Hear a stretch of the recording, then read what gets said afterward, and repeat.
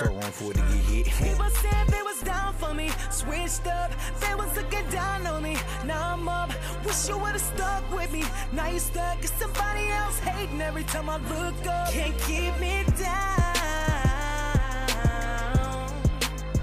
can't keep me down. What up, though? It's your man Tariq Ahad back for another episode of Why Lie with Tariq, the most unapologetic podcast in the game. This is episode 4. I'm excited to get it in. I have a guest in here with me right now. We're about to get into it, so go ahead and introduce yourself, please. I am Armonique. You are Armonique. Or Arm. Arm? Yeah. I like that. I like Armonique. Armonique, that's a very unique name. I like that name. Beautiful name. Thank you. So, what do you do for a living? I am a psychotherapist, or I guess a regular therapist, as people call it. Yes. So you're a therapist. How long have you been doing therapy? It's been almost 6.5 years now. 6.5 years. Yes. Wow. Okay. So where are you located? Like how can people find you if they wanted to, so if I'm seeking out a therapist and I wanted Armonique, how would I find you? So right now I'm at New Oakland Family Center. On my Instagram, it is Therapist Bay. We can jump back into that later. Right. Nice story. It's Therapist Bay, and I have my link attached to my profile. You can just click the link. Once you click the link, it kind of gives you different numbers to different locations. I'm located at the Farmington Hills office. And basically from there, once you call, you can just request me as a therapist. It lets you know what age groups I work with, if I have any open availability. But right now, I am currently full. Okay. Currently full. That's Yes. a good thing. Good thing. Good problem. Good problem. So how did you get into therapy? Transparency moment. So when I first started going to school, I technically wanted to be a surgeon. So my first degree is in biology. And it was because I was told frequently that in order to go to school and do something, you had to do something to make you money and to be successful. So I was like, I'm going to be a doctor. It was easy. I like school. I'm smart. But I got no fulfillment out of it. After the first couple years of school, it was kind of just like, this isn't like really, it's not doing it for me. Both my parents are recovering addicts. They've been clean. I'm 36. They've been clean a little under 33 years. So I got into it because of them. So originally I started doing substance abuse. So I'm a substance abuse therapist. Okay. So that's where it originally brought me to. So my main population that I target is the substance abuse population.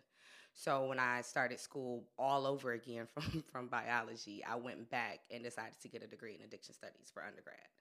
And I did that as well as social work. So it started because of my parents. And then I kind of fell into my own mental health journey from a person who suffers from depression and anxiety. I have a history of, I tried to commit suicide before as a teenager. I self-harmed for 15 years. So I wanted somebody to be able to sit in an office or a room or a space with a person who knew what it looked like or knew what it felt like to be in a room with the person who had been in the same position that they've been in, and not just get a therapist who got paid to tell them things that they knew. Right. Yeah. Right. Wow. Wow. So you said your parents. So the majority of your young life, your parents struggle with addiction. For the most part, the first maybe 5 or 6 years. Yes. From there, they were clean. So I really didn't experience a lot of it. Okay. That's what I was about to ask. Yeah, I experienced most of it with my dad, but not more so with my mom. Okay. And I really didn't know, honestly, until maybe I was like in my early 20s. Mm-hmm. That's when I got told the story of, so I worked at Share House for a while, and they have groups, and when you sit in a group, you kind of tell your testimony. And my mom was a therapist there. My mom's a therapist too, so I come from a family of therapists. All 3 of my sisters are therapists, one of my nieces, and my godmom, and my mom. Wow. So I walked in, and I heard my mother's testimony, and I walked out because I heard things that I did not have no business hearing, that I did not want to know about. And that's when she kind of like really broke everything down to me, what she did. And I was just like, okay. And then she felt like I was old enough. At the time I was maybe 23.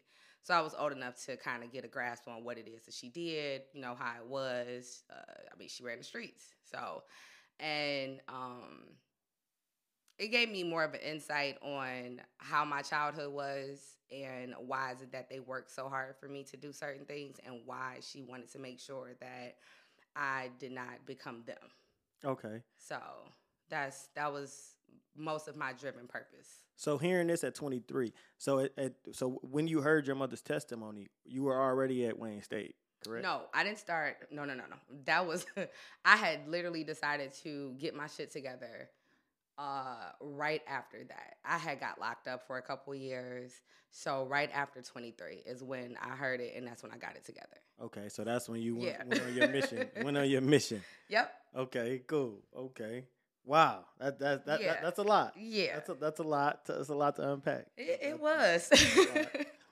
That's a lot. So looking at, being a black woman, coming from a line of black women therapists, how important is mental health in the black community? Or to ask the question another way, how bad do you think it is in our community? I believe that it is looked at in a negative way due to the fact that people in the black community think you need therapy if you are quote unquote crazy. So they feel like you are ideally supposed to see a therapist if you have experienced a negative impact in life, or a trauma, or something so traumatic has happened to you that you have to seek help. Mm-hmm. That is the only reason why you're supposed to see a therapist. When in actuality, I'll give you an example. I hung out with a group of my friends. This was maybe about 4 or 5 years ago. And we were downtown, and we were like Greektown, Midtown area, like all around there, just kind of like riding around having fun. And typical downtown things happened. Some dudes got into it. People started shooting. Most of the women I hang around, we carry. Mm-hmm. So, and it was normal to us. We kind of just grabbed our purses, kind of remember who parked where, said, okay, text me when you get to your car safe. We were not in a panic. We were not in a frenzy. We watched a whole bunch of white people literally screaming to the top of their lungs, crying. And it's like, we looking at each other like, so y'all want to get Coney after this? Or do y'all want to go see, can we find a hookah bar? Because at the time, this was pre-COVID, so it was a place that we were low called Hookah Joe's that was open to 4 o'clock in the morning. So we like, do y'all want to get Coney and hit Hookah Joe's? Or, there was no, issues for us. So after that, I brought it back up to them years later, and I was like, do y'all remember? And we laughed about it, and I was like, that's part of the reason why black people need to go see therapy. I was like, we experience shit like that, and it's normal to us. Right. Normal. It's normal as hell. Right. Like, you will hear gunshots, or it'll be the 4th of July. And the fact that a black person can sit on their porch and tell you the distinct difference between a gunshot and a firework and chill is the reason why black people need to go to therapy. Okay. Oh, you're absolutely right. See, I personally don't believe that you can grow up black in this country or in many countries and not need some help. Absolutely not. Like, you got 400 plus years of oppression. Like, and like you say, we normalize trauma. Correct. Like that's regular for us. Mm-hmm. You know what I mean? So I at the very least, we all have PTSD. Oh, for sure. At the bare minimum, in my Absolutely. opinion, we all have at least PTSD. Absolutely. So my question is, why is it so taboo to seek out professional help? To say, hey, I need to talk to a therapist. Why is that frowned upon? Because it became a color thing. Like, white people go see therapy, and white people made it to where they go see therapy because Timothy, Bobby, Sam, I hate to give the white people names, but that's just what it is. They go see therapy for the actual valid reasons, because Timothy is sad. Timothy has reported crying or not, feeling okay or having bad dreams. And black people look at it as toughen up, get your shit together. You'll be okay. That's just what it is. It's not considered trauma. It's not considered a bad thing. Now they do it differently. Now black parents are, bringing their kids to therapy saying, okay, there's some problems going on with my kid. But it literally takes the kid to have a breaking point, and it shouldn't get to that point. But I really think the primary reason most teenagers, black teenagers, are being brought to therapy from their parents is because of social media.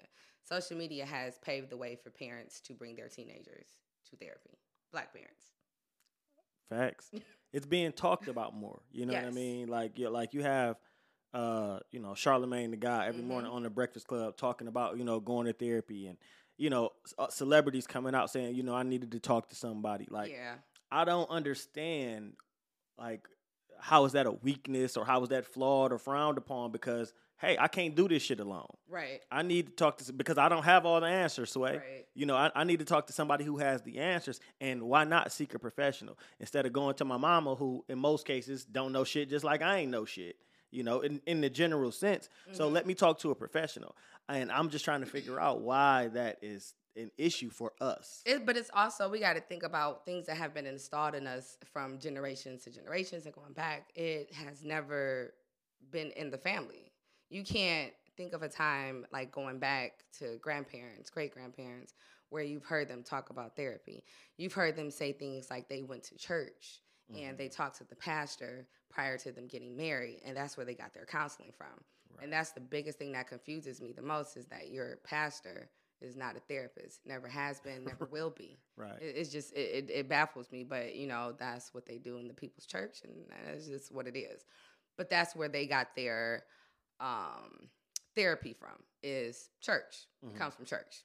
And that's where it's always came from, in the black household. Okay. So prior to COVID, I was, so I went through a divorce in 2019. My divorce was final, and, big separation. That's a big life event, you know what Correct. I'm saying? A fucking relationship ending, a huge relationship, a family splitting apart. That's a huge issue.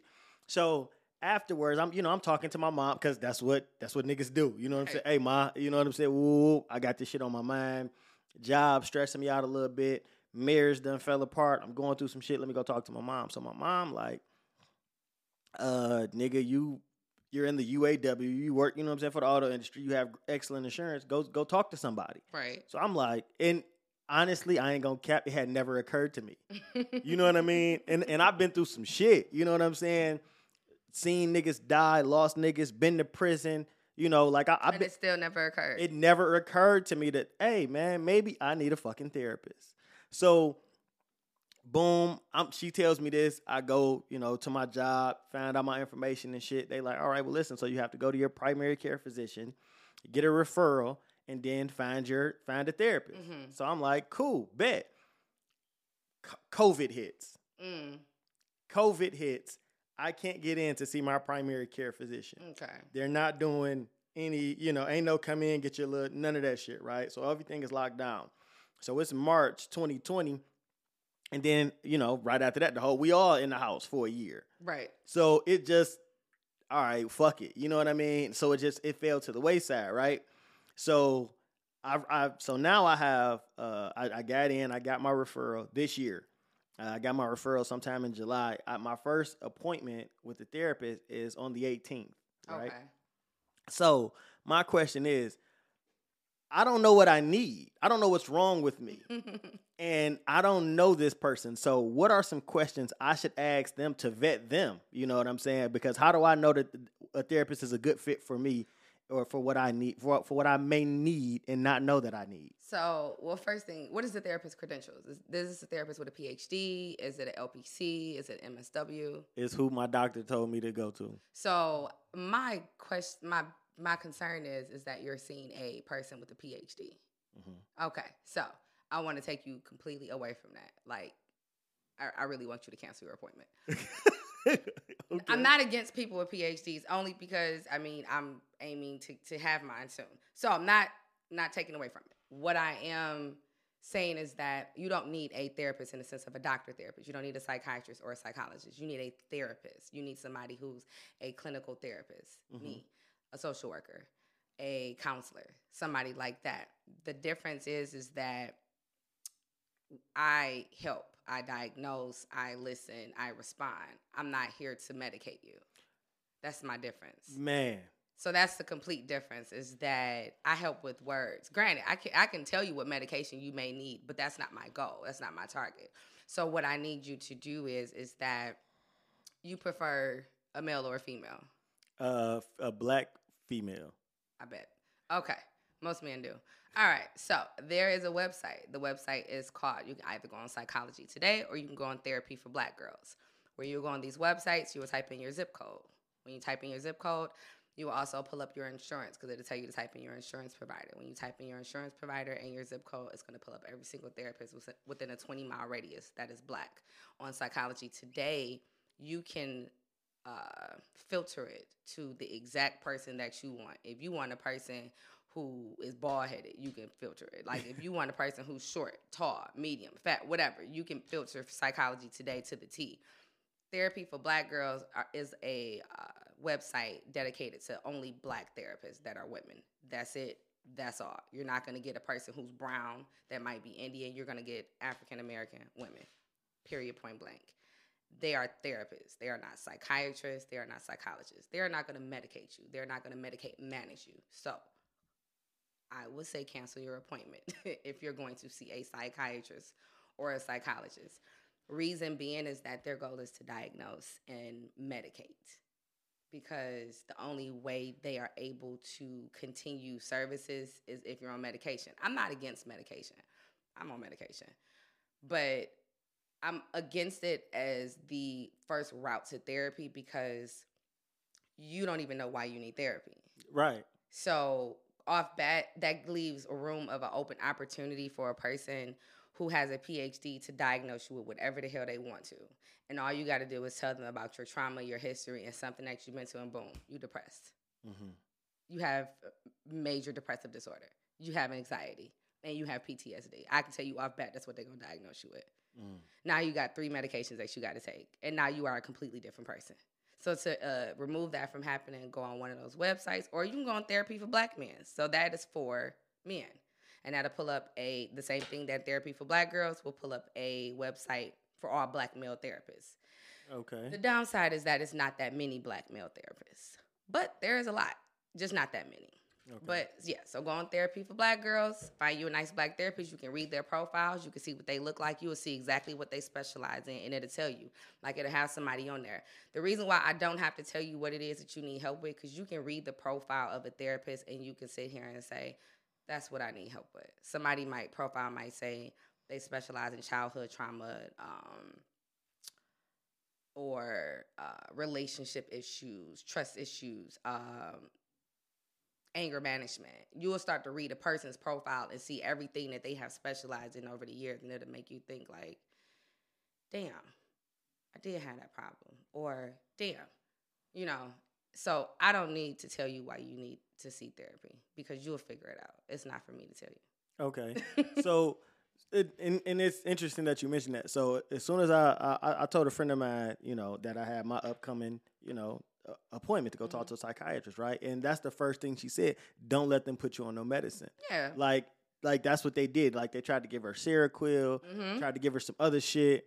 And I'm like, damn, Seroquel, that's what they was giving everybody in prison. You know what I'm saying? It's a sedative. I remember that shit. Like, all the niggas was on. Like, niggas was trying to buy each other Seroquel. Like, you know what I'm saying? Like, but she was like, that's the first thing that this motherfucker did was try to put me on some medication. And she like, nigga, that ain't even my issue. You know what I'm saying? Like, and now I'm fucked up and woo woo. So if you're like me, if you have never, you're, a black person in this country, been through whatever the fuck I've been through, and okay, I need some help. How does that conversation even start? Once I get, so let's say I do go on to Therapy for Girls and I meet somebody, what are we gonna talk about? The first thing a therapist is going to ask you, and the first thing I kind of ask my clients is, why therapy? Why did you want to come to therapy?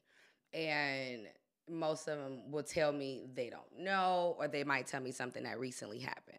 So if in your case you don't know, usually I start to unpack. I'll ask, how was your childhood? How's your relationship with this person? How's your relationship with that person? Just to start with the process of the unpacking. Once I start unpacking with the person, that's when they kind of realize where they might have struggled at, if they had any kind of struggles, if they had any kind of trauma. Typically, people don't understand or know that they had trauma until we start to unpack certain areas in their life. So I typically can start from birth and work my way up to currently to figure out exactly where something happened at. The forgiveness process. Some people might got daddy issues, mama issues, grandma issues. It all depends on who raised you, who didn't raise you. If you got baby mamas, if you got an ex-wife. I mean, any of those things could be a trigger for you, and you not know it until I ask you what's your relationship with them. And then I start to unpack each relationship with each person. Okay. You can keep going when I'm picking this up. I'm just trying not to lose focus. You can keep going if you got more to say. I mean, therapy itself is it's not always about figuring out if it's something wrong. Sometimes it's really just about kicking it with a person. I'm a therapist that I've been told from clients that you can kind of just kick it with me. I'm my client's homegirl. Like, I mean, don't get me wrong. I work, I do my job. I'm a dog ass therapist. I know I'm great at it. But at the same time, I'm somebody you kick it with. You know, like I had a client not too long ago tell me, like, you know, well, I'm pregnant.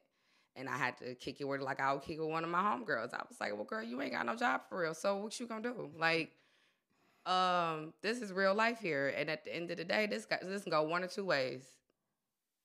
You gonna keep it or you not. Right. And, you know, and she was like, you're supposed to be my therapist. I said, girl, I'm human. So what you gonna do? I'm not one of them therapists that's about to sugarcoat it for you. I'm not about to sit here and sprinkle it and make it look pretty and put glitter on it. It's reality. Reality is we don't need no more babies in this world with somebody playing with them. So either you gonna keep it or you not. It's just real simple. So sometimes people just need a person they can really just kick it with and find that trust. Because the thing with a lot of Black people is we don't trust anybody. Facts. So not being able to trust somebody or not being able to confide in a person without feeling ridiculed is very difficult in the Black community. So being able to kick it with a person and not have that ridicule or, you know, that judgment, it's like, damn, I could sit here and you don't have to talk to them every day. You get an hour once a week or every other week to kick it with a person who leaves room for no judgment. That's a cakewalk. It's like I can tell her all my business. By law, she can't tell none of my business or give my information out, and I'm not being judged. And my insurance pay for this. That's just like cakework right there. Okay, so we gonna come back. We gonna come right back to that. But you said something that I want to touch on. So you said the forgiveness process, right? So from a therapist point of view, forgiving is important. Oh, yeah. Okay. 7 steps to it. I don't know them by heart off the top of my head, but there are 7 steps of forgiveness. It is extremely important, but it's not always, of course, about the person. It is mainly about you. Your life will be in complete chaos if you don't forgive. You have to. Okay, so my shit is probably in chaos. I am unforgiving. Yeah. I want my lick back. Like I don't want to forgive you. Oh God. I don't. I don't want to forgive you. If you've done something to me to affect me, to affect my life, I have to affect your life. No, you don't. Why? I swear, personally, and so you don't. So this is a talking point that me and my therapist will probably get into. Because me personally, I think the high road was built for hoe ass niggas. Like. I you know what I mean? I just don't believe in the high road, taking the high road. It's not taking the high road. It's taking the rational road and realizing that you carry so much weight with grudges. Grudges are heavy as fuck. You know how much weight you carry giving a fuck about getting back at somebody? Until you get back. No, still weight. You know, like, still weight. But then when you... It's heavy. So now I know what I was talking about with my therapist. It's heavy. Because the only reason why I say that is because I was that person. When I said I used to get my lick back, it wasn't no doubt in my mind I was getting my lick back, and I got it back probably twice. But when I look back and I realize it's like, it don't be worth it.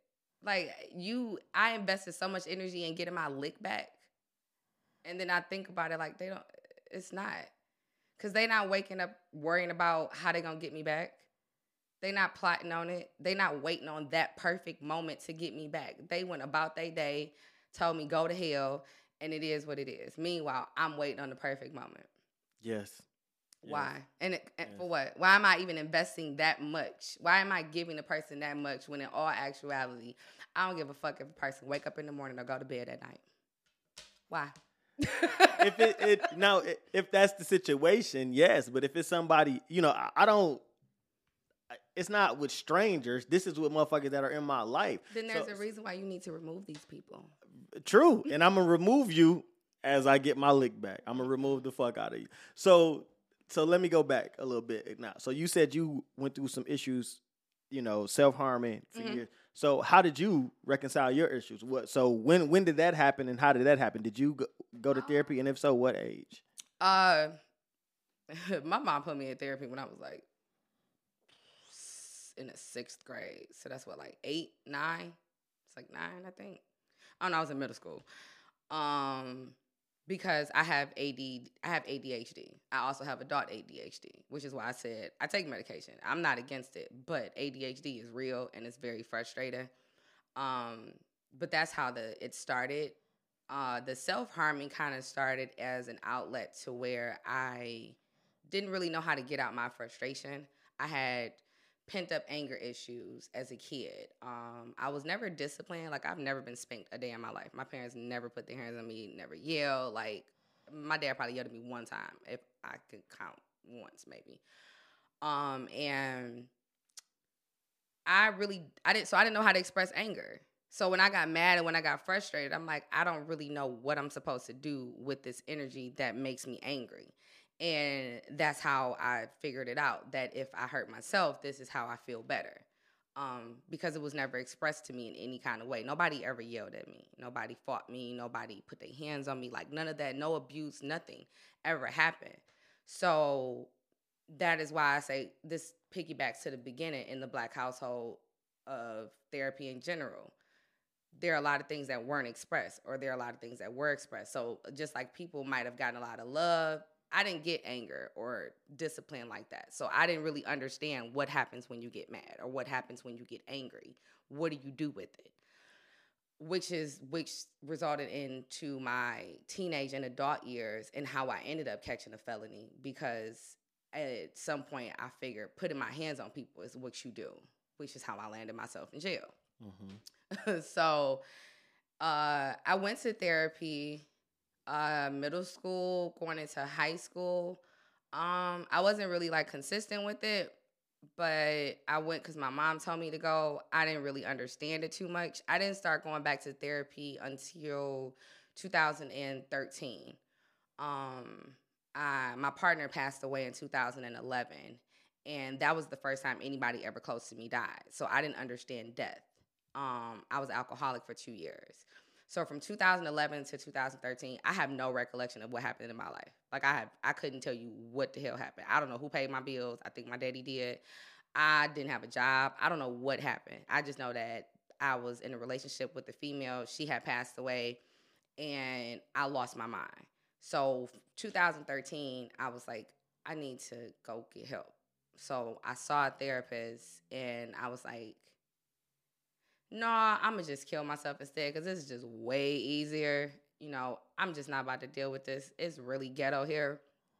And apparently it did not work.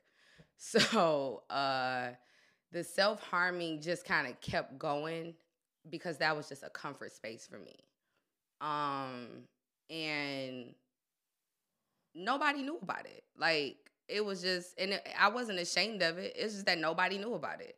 And it wasn't something that nobody talked about. It wasn't until maybe a couple years ago that I realized how popular it was. Like, a lot of people do it. And I didn't notice it until I started seeing people's scars on them. Most of my scars are covered up for the most part. I have, like, one set of scars that I didn't cover up with tattoos, and that's just my own personal reminder. Mm-hmm. But I didn't notice how popular it was until I looked at other people. And I was like, oh, I wasn't the only person who did this. And it's friends that I'm cool with, people I'm close to, and I'm like, we never had this conversation. We all finally had that conversation during the pandemic, probably like this summer and last summer. And I was like, I never knew none of my friends even experienced that. And they know I'm a therapist. Like, they get free sessions from me. So it's like, we never really had this conversation with one another until recently. And I'm like, we all went through this and we were just really silent about it. And a lot of Black girls or Black women actually go through a self-harming phase, and they don't speak on it. Right. I didn't know that, though. And as far as like the suicide thing, it wasn't It's nothing like how suicide is looked at now. Like, it wasn't like I wrote a letter and I was like, yeah, I got a plan. This is what I'm going to do. Like, I literally woke up on a Tuesday and I was like, yeah, I'm over this shit. I got to go. Didn't have a conversation with nobody. I didn't know what I was going to do. I knew that I didn't plan on shooting myself because I'm like, yeah, that's going to be too messy. And I'm like, I ain't about to drive on nowhere because that's messy. I'm like, I got all the pills in the world in my house. I was like, this is just a clean escape right here. We ain't gonna have no problems. I ain't gonna feel nothing. I'm gonna go to sleep. That was the plan. But it didn't work that way. Thank God. Threw up everywhere. Yes. So, and then my mom ended up actually coming to my apartment. So, and then that's when she realized it was a lot worse than what it was.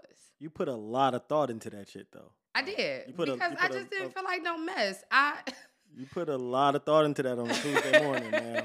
Wow. I didn't feel like no mess. I've walked into a scene of suicide before, attempt of commit suicide before, of somebody who tried to slit their wrist. And it's messy. I mean, I sound real nonchalant when I say it, and that's just because I look at death completely different now versus when I didn't know how to handle it. So whether it's suicide or whether it's natural, I've seen a scene of somebody attempting to commit suicide from them using a razor blade and other sharp objects, and it's very messy. And if you have carpet, it's very, very ghetto. And yeah, I'm trying to hold it in. It's just I'm being real honest with you about it. Why lie? So the suicide attempt was in 2000 and what year? This was 2011. It's 2011. 2011. Yep. And 2013 is when you... Like 2013 going into 2014, that is when like the transition kind of started to happen. But from 2011 to early 2013, I really have no knowledge.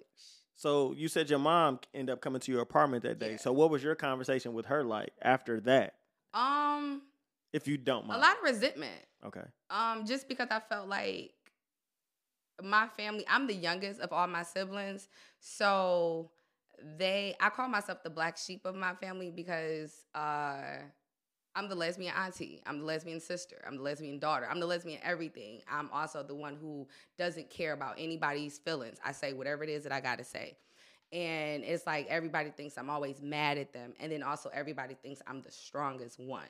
So when I went through that transition of losing a person, nobody ever checked on me, nobody called, nobody did anything but my friends. And that was my issue with my family, is that nobody ever came to my apartment and said, hey, anybody checked on Arm or anybody checked on Pooh, is she good? Is she okay? It was that they were so used to me always handling everything. Mm-hmm. And I was like, I don't always have it all. And at the time, I was still really young. I was in my 20s, and I'm like, I don't always have it all. I don't have it all. And at the time, I really didn't even have my shit together. I didn't have a career. I barely had a job. Like I said, I think my dad was paying my rent.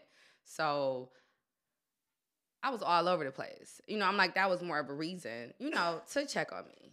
And that was just like my main conversation with her, is that I really didn't have the support that I thought I had from them. Mm-hmm. So it kind of changed the dynamic of our relationship. Like, it kind of changed it for the better, but it still was my reason, to kind of open up and let her know, like, what I've been suffering with. As far as, like, the self-harming goes, I don't even know if they know about it, because that wasn't something I felt like I needed to say, because I never did it with the intent to leave the earth. I did it as a way of expressing myself. Like, that was just how I handled myself. So you said you held resentment for her. What was her response? She didn't really have much. She felt bad. She's a therapist, right? Yeah, I mean, she felt bad. She felt like she was doing everything she was supposed to do. And I really just didn't have much. I really didn't have much to say. I was young. I was in my early 20s, so it really was just like, whatever, fuck you. I'll figure it out. I still said, okay, I'll figure it out. And I did. I figured it out after that. That's when I started going to school. And then that was 13, 14. So 14, 15, 16, 17, 18, 19. 6 years straight I was in school. Mm-hmm. 6 whole years straight. So that was undergrad, grad school. I went to school 6 whole years straight. I did not take a break at all. No summer break, no nothing break, nothing. I worked at Chrysler full time for those 6 years. I did my internship. For those 6 years straight, I went completely blank from everybody and decided I was going to get all my shit together. And that was it. fellow Wayne State Warrior. Yes. Shout out to the Warriors. Yes. And you a D. Okay, then you a D. Okay, then I was gonna go there too. So you touched on something that I want to get back to. You said by law, your therapist cannot share your information with anybody. So ethically and by law. So just get into that for the people who don't know. So when I tell my friends I cannot be their therapist, they do not respect me. In case they hear this, I cannot be their therapist. They don't care. I cannot be your therapist. They don't care. Ethically, I am not supposed to be somebody I am close to or related to therapists. One, because it is possible that I'll be biased. Right. In their eyes. Not actually, but in their eyes. And my friends don't care. They don't give a damn. They don't care. They still have called my job, scheduled an appointment. I have seen their name, and it's like, just call me. Let's just do this for the free ball. You cook, I pull up. We can sit on the couch, roll up, whatever. Come on. Like, let's figure this out because you don't care. Boundaries don't matter. And then by law, if I have a client, of course, that's just what it is. I'm not supposed. I can talk about a case. I can talk about a client. There will be no names. And there'll never be any names because it ain't worth me losing my license. That license cost me $80,000 at school. I ain't telling nobody's business name-wise. It's just something that you're just not supposed to do. It's not like a Law and Order thing where we can put the business out there. Unless it comes to a point where I have a client who is homicidal and they're going to do something that involves them hurting another person or that person's life is in danger, that will be the only way that I have to involve another person. Okay. So I was just about to say, so I come in there and I'm like, I'm about to kill my motherfucking boss. Then what would you have to do? Or so this is the funny part. As fucked up as it sounds, it's you my client. Like I still gotta rock and roll with my client. That's just how it works. That's ethically and legally. And if you have not technically shown me those signs that you are going to do that, and this is just you kind of expressing yourself, then we're going to talk it out. Let's figure it out. Let's get to the bottom of this. Hey, why are you feeling this way? What happened? Can this be resolved? Do you really think you're going to do this? And then I'm going to tell you, if you are serious, we really going to have to, I'm going to have to do this. I'm going to have to let you know that's what I'm going to have to do. Okay. But like if I have a situation where like I have a husband and a wife and the wife or the husband is coming to me telling me that they're being abused by one or the other person, I'm not to call the police. Really? Nope. Wow. I ain't got nothing to do with me. Wow. Because they're coming to me to see therapy and that's it. Right. That's all. So if one of y'all kicking each other ass, so don't even tell me. Just man, wear your sunglasses. So I ain't got nothing to do with that. I love it. So let me get totally off. Let me ask a quick sidebar question. Did you watch You, the third season of You? So how did you look at Love and Joe's therapy sessions at You? Right. I love it. Okay. However, I do couples counseling. Like, I do relationship counseling. Okay. And I would take my clients very serious if they were to tell me that little sidebar joke of them saying, like, they'll kill each other. I don't take that as a joke. Mm-hmm. One, I tend to think with a lesbian mind, and we're very passionate people. So when if I tell my girlfriend, I'm going to kill you, I really mean that. I'm going to kill you, so don't play with me. So this is not metaphorically speaking. This is me being very serious. And she'll say, I know she is, so just don't play. So if I have a couple saying these things to me, or it's the passion in a couple's relationship, and I can tell if they really mean what it is. And the reason I really don't like doing couples therapy is because I'm a realist. I came from a set of parents who they used. And my dad had bitches. He had hoes. And my mom may have been one of them. So it's like I grew up in a crazy world at times. And at the end of the day, my perception and my view of marriage and love isn't always be happy and be together. Sometimes it's be happy and not be together. Right. Sometimes it's be happy and be best friends. My parents have been legally married for 40 years, but they are not together, but they are the best of friends. Like, the absolute best. Because my dad know if push come to shove, my mama gonna push, and vice versa. So he's gonna stay married to her because he trusts whatever it is that is gonna happen to him or needs to happen, she's gonna make the best decision for him. And the same way around. So if I get couples who I know deep down they really don't need to be together, I'm not going to be a person who tries to tell you to fix it. If you sit here and you come to me and you tell me you'd have been married 20 plus years and y'all ain't slept together in 5 and there's no intimacy, none whatsoever, and you feel like he doesn't love you and she doesn't love you and y'all go for weeks not talking and y'all live in the same household, I'm not going to help you fix your marriage. I'm going to help you leave each other.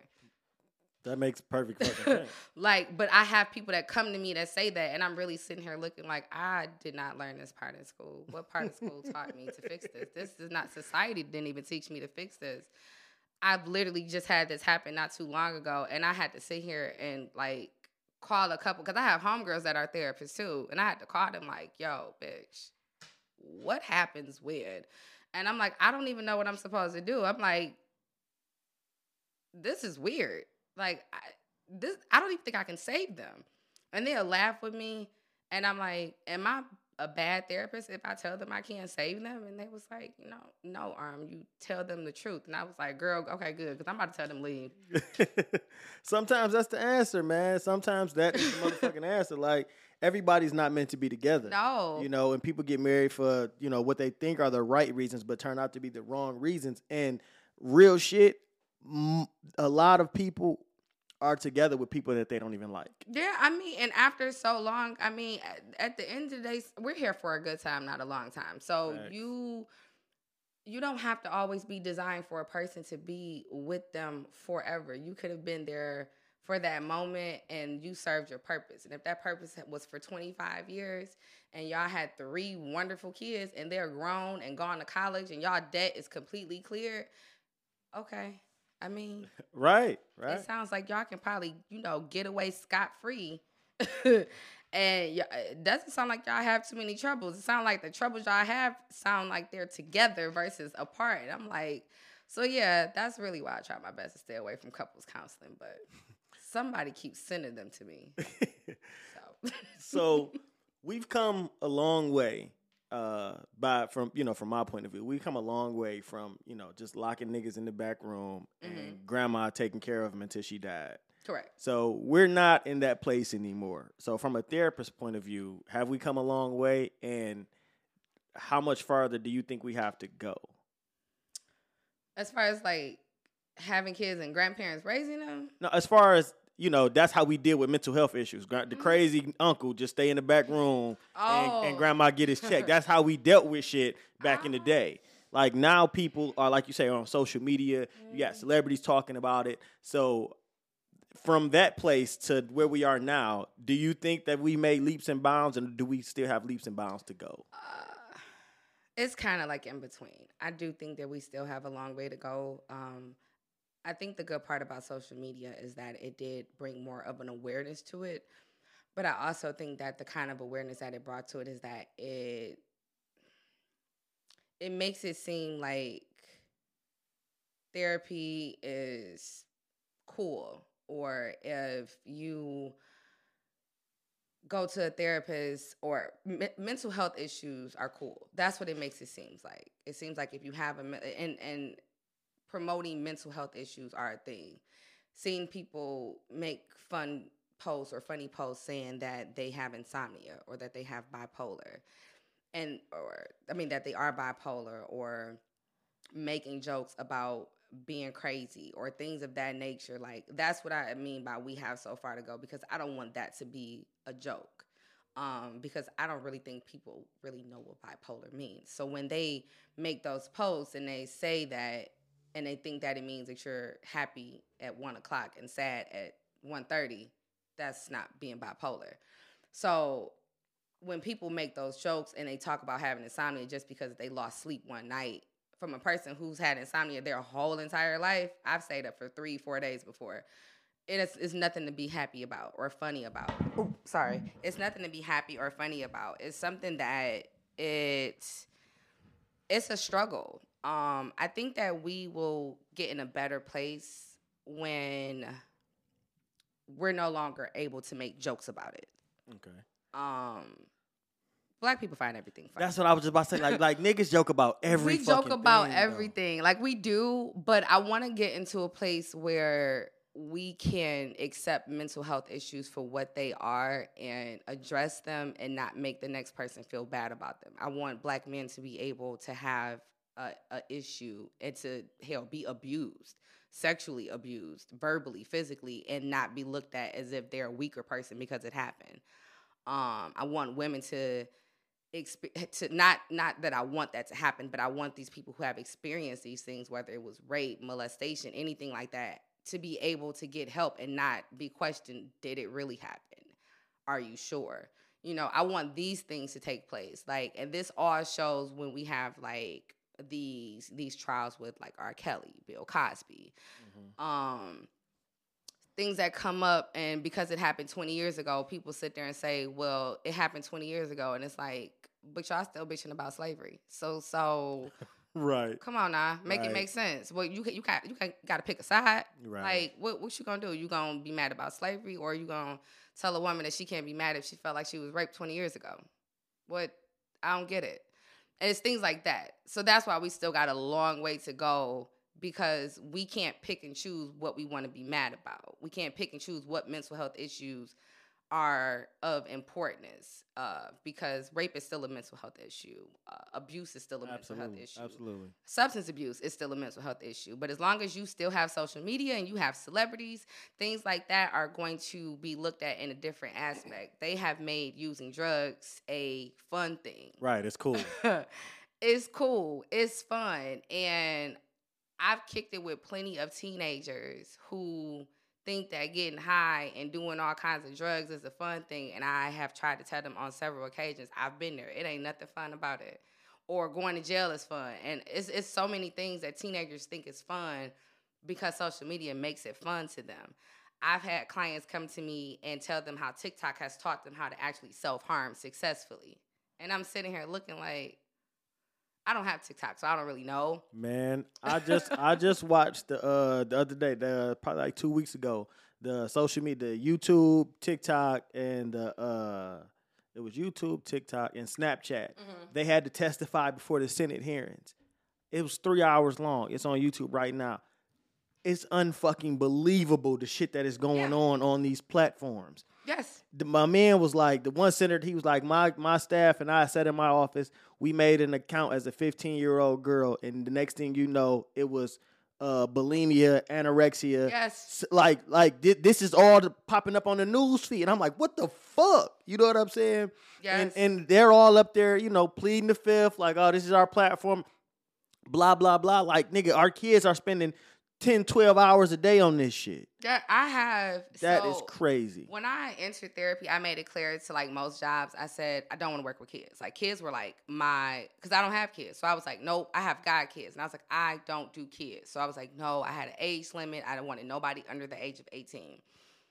Somehow they said, fuck what I said. And I got put in the room to do group therapy from ages 5 to 11, I want to say, maybe 12. And I heard their issues. These are ages 5 to 12. And they feel like they're ugly, they're overweight, that they don't want to live anymore. Like, these kids have definite suicide plans. I had to send 3 or 4 of them to the hospital. Because in a group setting like that, and if I hear something like that, this was a different position I was in. I was a partial hospitalization therapist. So when I heard stuff like that, I had to immediately react. If they had a definite plan, I had to send them to the hospital if they were minors. But these kids had suicide plans. These kids have self-harmed on every part of their body that I can think of. And this is all because TikTok, Snapchat, whatever, have given them the image of what perfect is supposed to look like. Mm-hmm. It's little black girls who feel like because they don't look a certain way or because they don't talk a certain way that they're not good enough. It is the eating disorders. Like, it's kids who will not eat. Like, I've had 8-year-olds, 9-year-olds tell me their relationship with food is terrible because if they eat too much, they're going to be fat and overweight, and they have to look like this and they have to look like that. I've had clients sit there and tell me I have good hair because my locks are curly, or tell me that I talk a certain kind of way. So that means that I am, like, it's so many things. And I'm sitting here listening and I'm looking at them and I'm like, I really didn't have anything else to say. I couldn't say anything else because this is really their world. This is how they feel. This is what it is to them. And I had to tell them, y'all need to delete social media for a minute. Get off social media. Like, when I say get off of it, I mean get off of it immediately. Like, when you go home, disable it. And I know that it's hard because it can be addictive at times. But until we will continue to be set back in the mental health world, until there's a lid on what we allow our youth and adults to be filled with, basically. And I mean, it's the same thing with adults, though, because there's adults out here who think being toxic is cute, or who who have this stigma, or even like the spirituality thing. Like, you have women who have decided to become spiritual because they think that it is a phase or something to be a part of because it's a fun thing to do. And I had this conversation with a young lady about that, and we were talking about religion and other things, and me going back and forth with her and why I didn't go to church and things like that. And I was like, and I went back to 2013, and I'm like, and that's when I left the church. I'm like, because when I really didn't have anything left of me, the church was the last place to give me any kind of hope. And that's when I started my spiritual journey. And that's where the crystals became a thing, and sage and everything. And I'm like, but now you got bitches walking around with crystals that they couldn't even tell you what the hell they mean. They burning sage, and they calling ancestors that they don't know. And I'm just like, and that's because social media has gave them this perception of something that they have no idea what it is. It made it, see, and that's the thing. So just like you, when you said, social media makes shit cool. So if it can make it cool, it'll make it uncool. So once this is no longer trendy, what are you gonna do with it? Yeah. What are you gonna do with your therapy? What are you gonna do with your spirituality? Once the next iteration comes along, you're gonna jump on that bandwagon. You know what I mean? And that's the thing. And that's like, even when it comes to being a therapist, like, and I talk about it, I'm like, therapy was a thing before social media. Like, right. This wasn't something I did because I wanted a fan base of followers, or I wanted to do this. I'm like, this is something that I did because I have a reason for it. I have a purpose. I'm designed. Like I said, I could have easily been somebody's doctor and made 6, 7, 8 figures a year with no problem. But I'm okay with what I do, and I'm okay with what I make, and I'm comfortable and I'm happy. Like, I enjoy going to my job, and I'm gonna do whatever it is that I can do to make sure that I pour in the same way that I feel through my career until maybe I want to retire. I don't know. Haven't decided yet if I'm going to retire. But I could see myself doing this for 20 years, for 30 years. Like, I don't see myself being exhausted and depleted from something that I love doing. But I know that we still have a long ways to go as far as getting more of reaching out to people and getting parents involved, and getting kids involved and making them more knowledgeable and accessible to the tools that they need to be accessible to, and not just being able to go on social media. But social media isn't going anywhere anytime soon. It just seems to be getting worse. So it's kind of like you got to figure out what you're going to do with it. Man, yeah, that shit definitely ain't going nowhere. I think I just read, like, Facebook is, like, turning into something. The metaverse. Yeah. Yeah. So that's with a that whole being, nother thing. Yeah. So it's like you got to figure out how you gonna rock and roll with it, and it's like the pandemic, however, as bad as it was, it kind of was the best thing for therapy.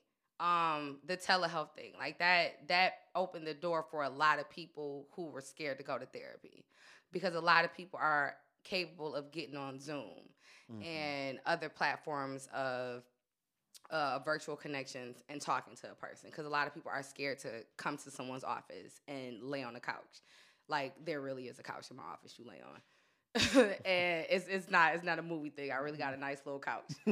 And a lot of people are scared of that. So coming on Zoom and being able to kick it in the comfort of their own home, and me being in mine, they can still keep their little bonnet on, they can chill, You know, I got clients that might decide they done ask me, can I smoke? Do whatever you want to do on there. Just don't pass out because I got to report it.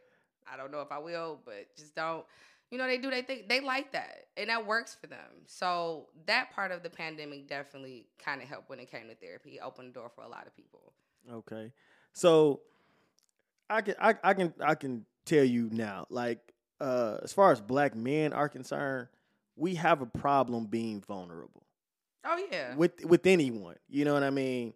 So, you know, you don't come home and be vulnerable to your wife. You're not vulnerable in front of your homies. You're not vulnerable at work. So opening up to a therapist is scary for a man. It's like, I got it. You know what I'm saying? So it would have to be a stranger. Definitely could not be another man. You know what I'm saying? Like, I'm not about to sit in front of this nigga and possibly cry. Like, that's not going to happen. So for me, like, when I picture therapy, it's an older black woman. You know what I'm saying? Everybody says that. Like, I don't know why. from mine, you know, that's all that I picture. Like a nice suit with gray hair lady. Everybody says that. Like, I've asked that question to plenty of guys before, and I asked them, and they'll say, I want a female. Why? And then they'll give that reason. I'm not telling no nigga my problem. And I'm like, but why? I'm like, it's nothing wrong with having I'm like, you don't want to kick it with somebody who looks like you. But see, I can tell you the issue for me. I didn't have a dad. I grew up without a dad, so I'm not used to talking to a man about anything. So then there we go. You know what I mean? So that's different. Yeah. And that's most guys' issue is that male figure was voided. So when it comes to talking to a guy, it's kind of like, not really. Yeah, so I get it. I know guys who have perfect relationships with their father, right? And my son this nigga calls me and tells me everything. Mm-hmm. Sometimes I wish he wouldn't. You know what I'm saying? He tells me every fucking thing. That's dope. Dad, woo. Dad, this, that, and the third. Dad, I like this, bro. What do I do? Like, how do I talk to girls?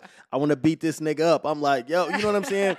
I never had that. You know what I'm saying? It was my mama and my big sister. Okay. So I'm just, was always used to, talking to women. So I'm going to ask you, I ain't going to keep you too much longer, but so what does healing look like?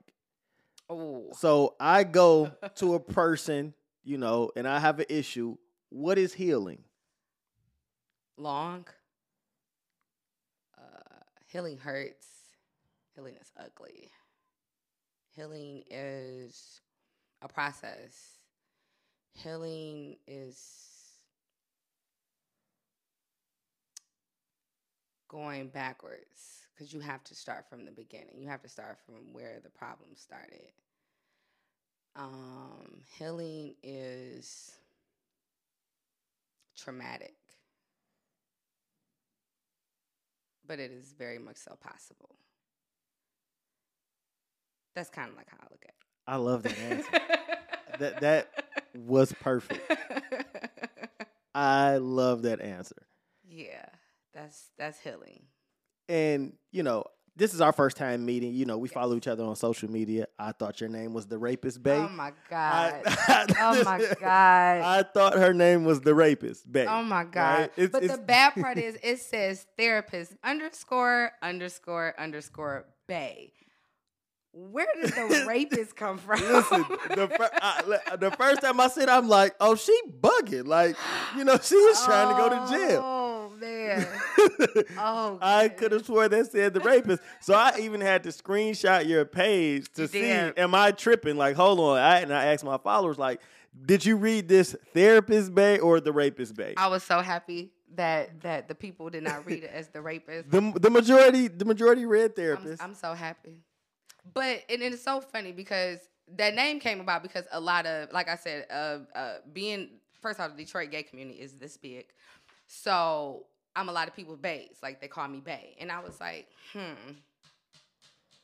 And then my homegirl was like, we going to call you therapist Bae. And I was like, all right, we going to roll with it. And I was like, okay.